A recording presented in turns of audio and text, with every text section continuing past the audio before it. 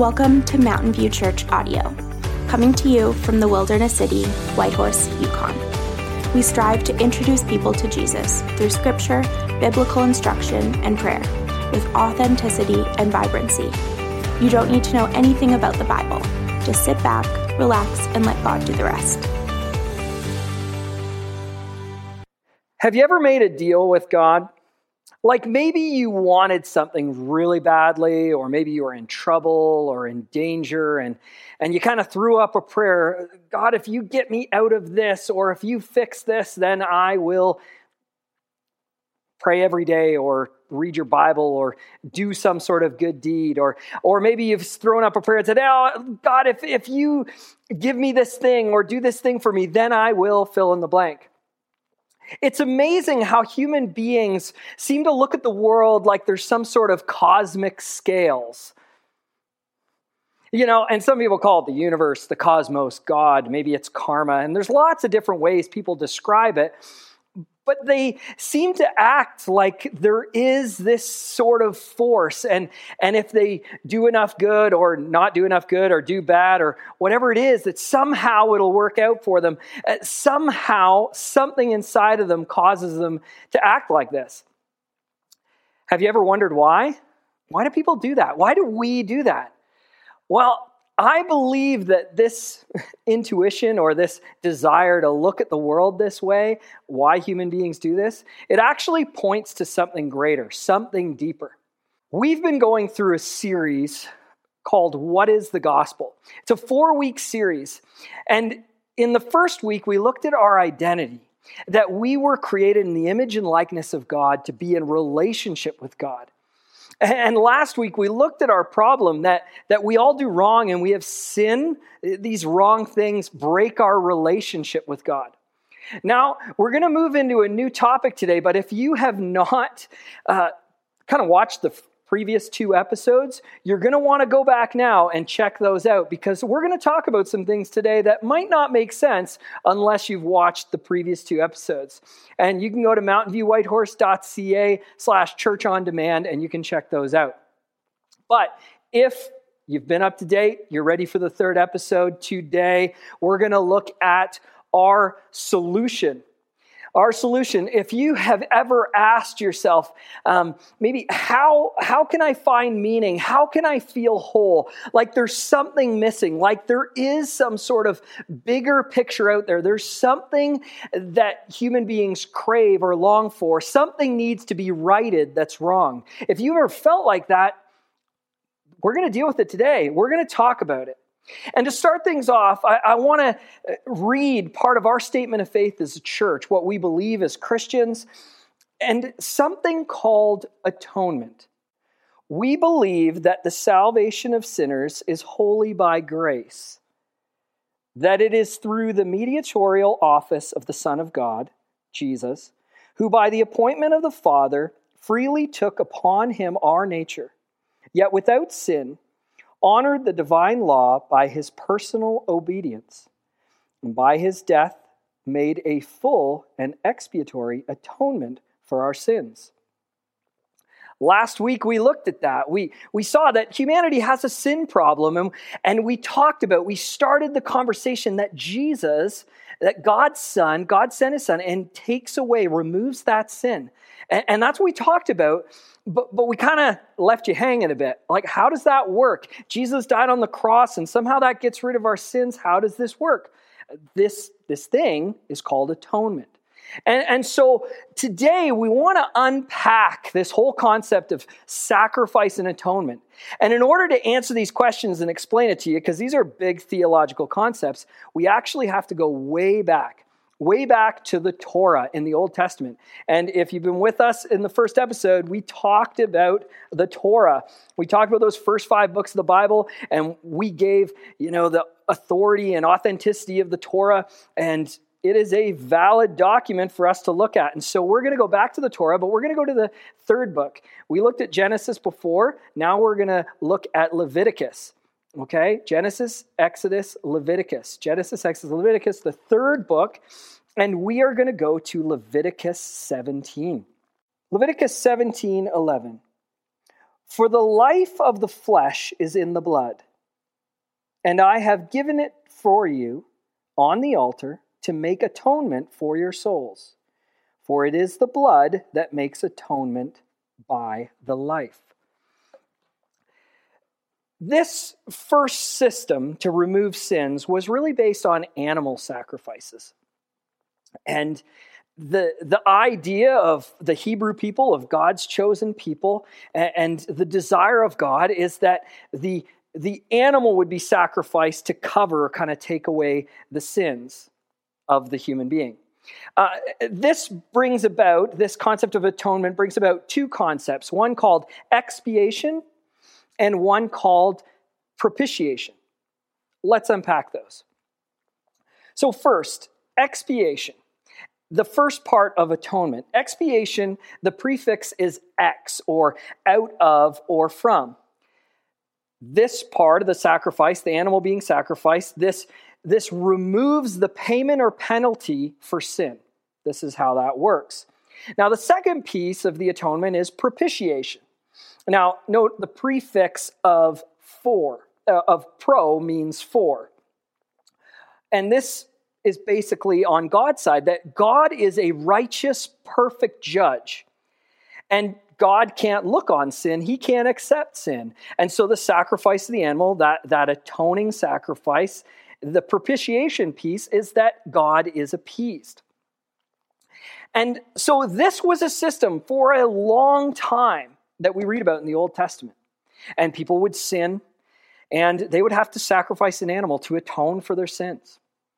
That in expiation, the sin or penalty, the payment would be fulfilled, but then in propitiation, God, as a righteous judge, would be appeased. And this was the system that God instituted at the start.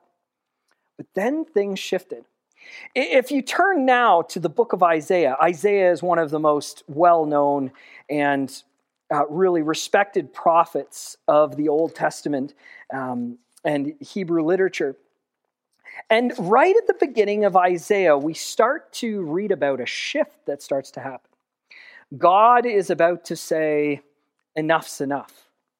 And so in verse 11, we read, "What to me is the multitude of your sacrifices, says the Lord. I have had enough of burnt offerings of rams and the fat of a well-fed beast. I do not delight in the blood of bulls or of lambs or of goats." What we start to see here in Isaiah is God is going to begin to reveal a different type of sacrifice, a more perfect, complete sacrifice, a greater atonement. And it's this system, this sacrificial system has been going on, but the problem is there's no amount of animals, no amount of bloodshed, no amount of burnt offerings can cover the multitude of sins of humanity. Humanity just continues to do wrong over and over and over again. And so this system would be never ending. And so God has had this system for a while, and the Hebrew people have been under this system, but there's a shift.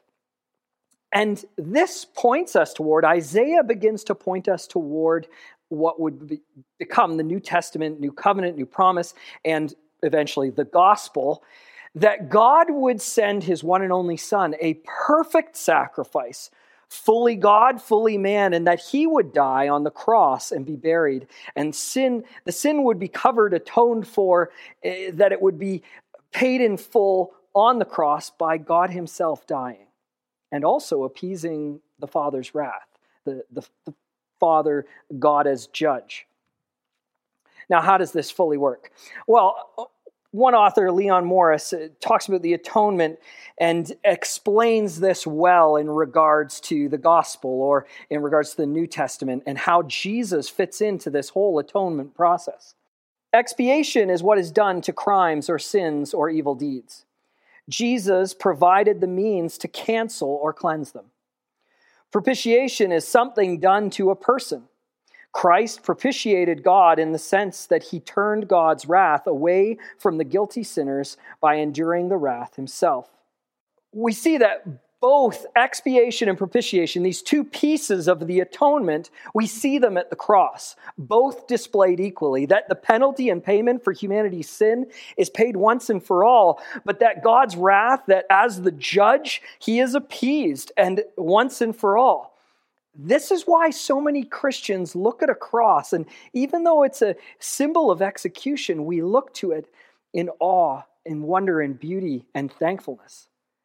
Because that cross resembles a complete atonement, that all our sins have been paid for, the penalty gone, and that God is appeased, that he looks upon us with favor now, because that sin, that punishment was placed on Jesus.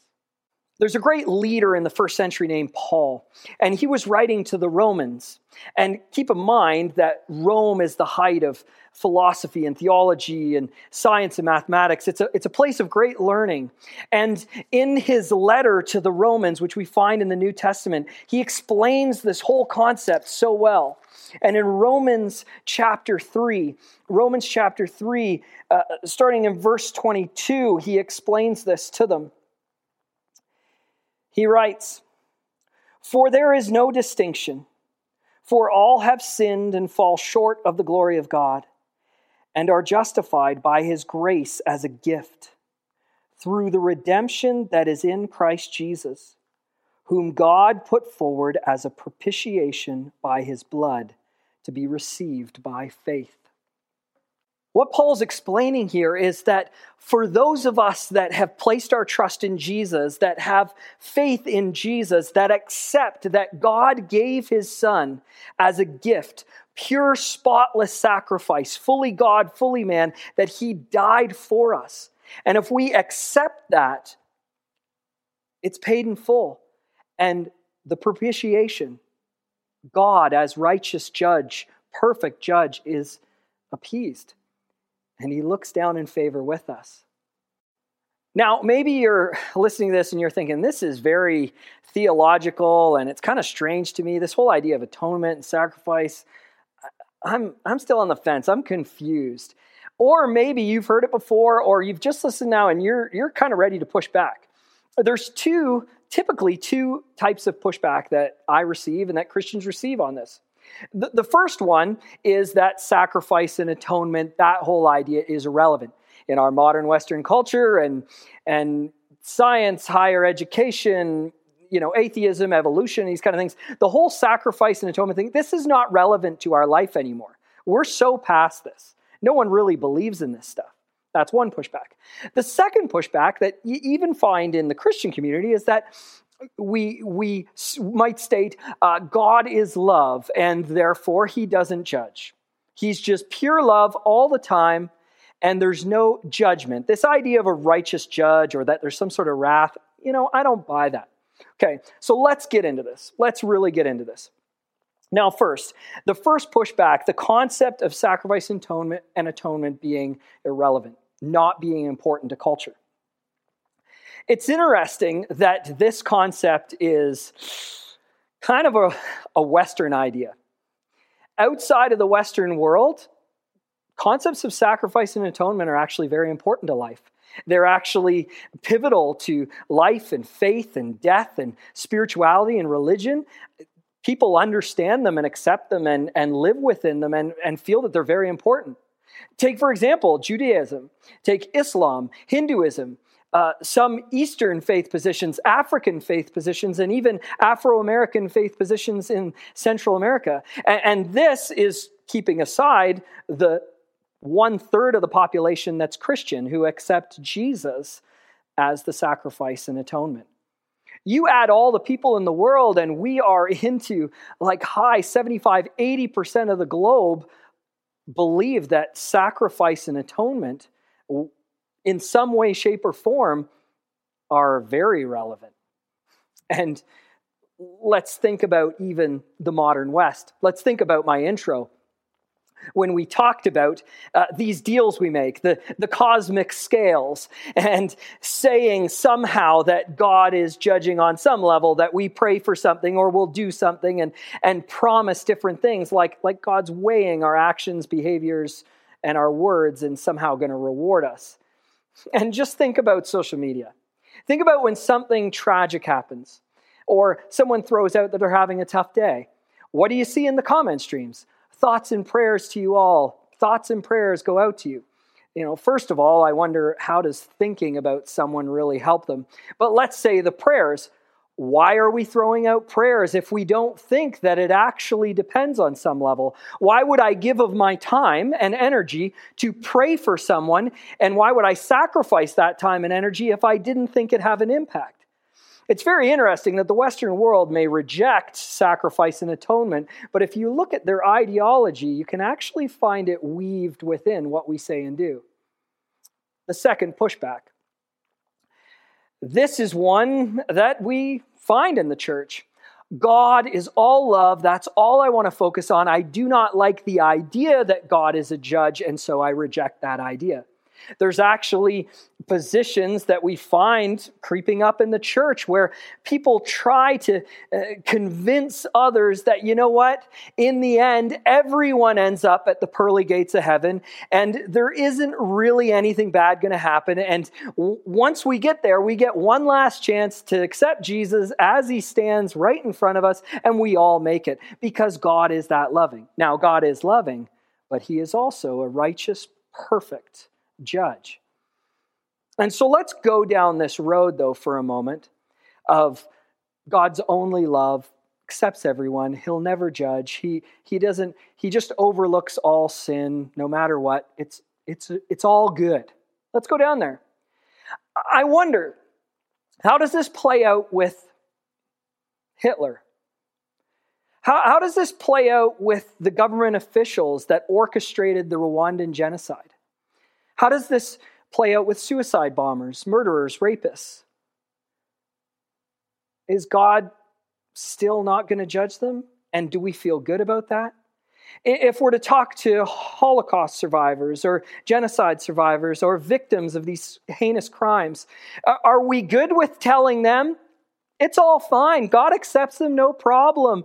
And there's no need to weigh their behaviors and their sins on any level. It doesn't work, does it?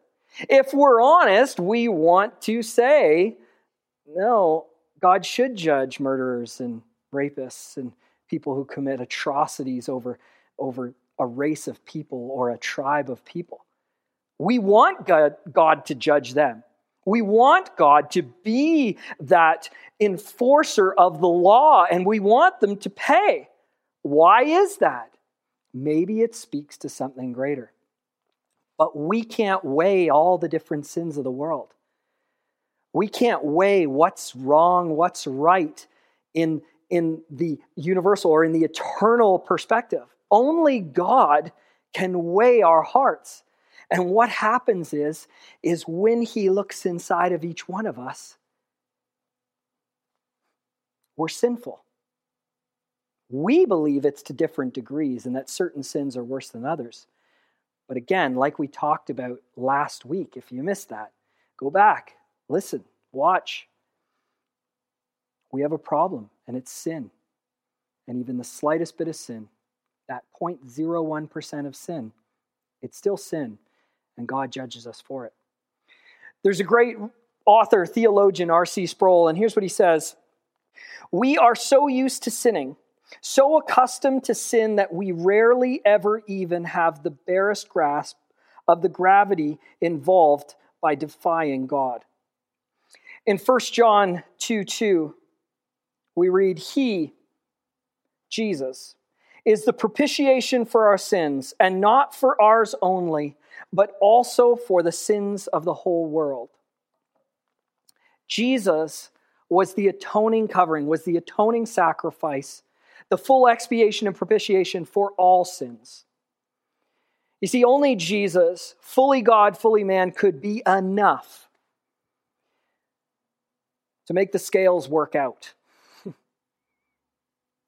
Because in reality, every sin, any sin, is enough to tip it against us. God is that perfect. He's that just.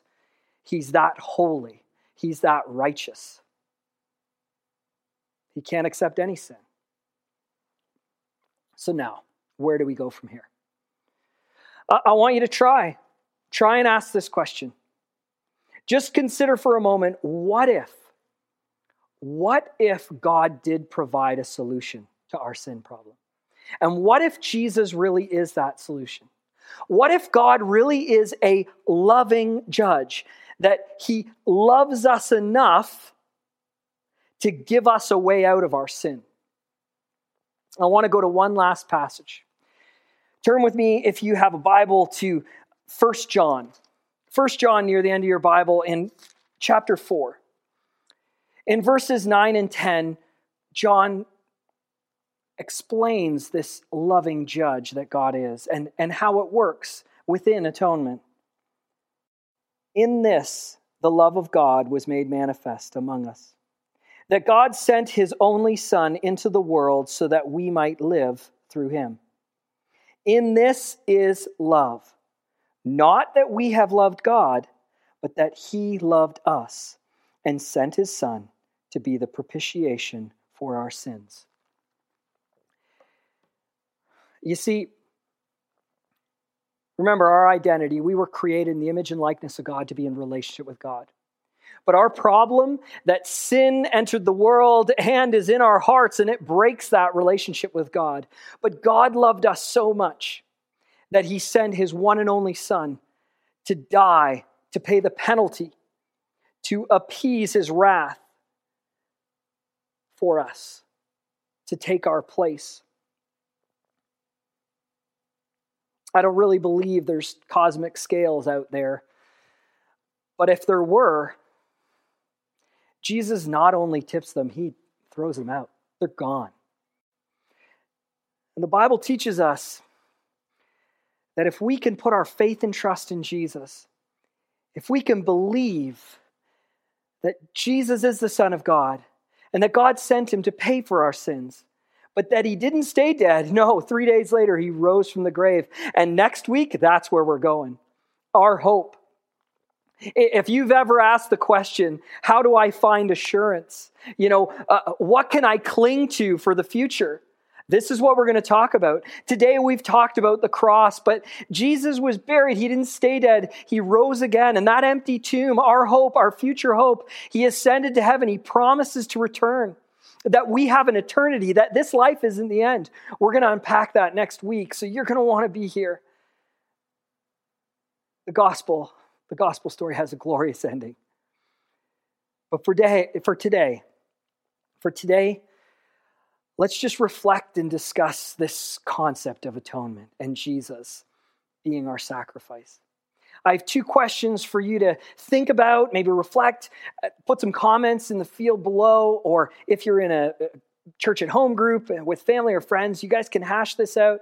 If you're in the building right now, you can hash that out in small groups. But I have 2 questions. The first question is this: how have you felt like you're hanging in cosmic scales, making deals with God to save you or help you? Have you ever done this? How have you felt like you're hanging in cosmic scales, making deals with God to save you or help you? The second question: what is the greatest barrier to accepting that all your sins have been paid for by Jesus on the cross? What is the greatest barrier to accepting that all your sins have been paid for by Jesus on the cross?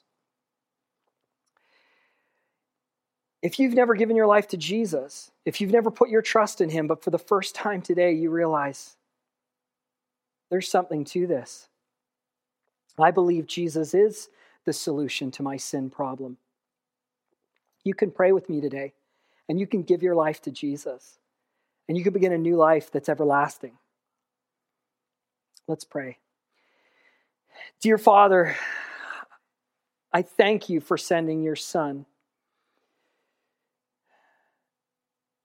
I thank you, Jesus, for willingly going to the cross for me. And though I have sinned so much, though I continue to sin, and though I will be burdened by sin my whole life, you don't hold it against me because you paid for it. Dear Father, I realize I'm a sinner, but I accept your forgiveness. I accept the atonement that was given through Jesus. Today I choose to follow Jesus.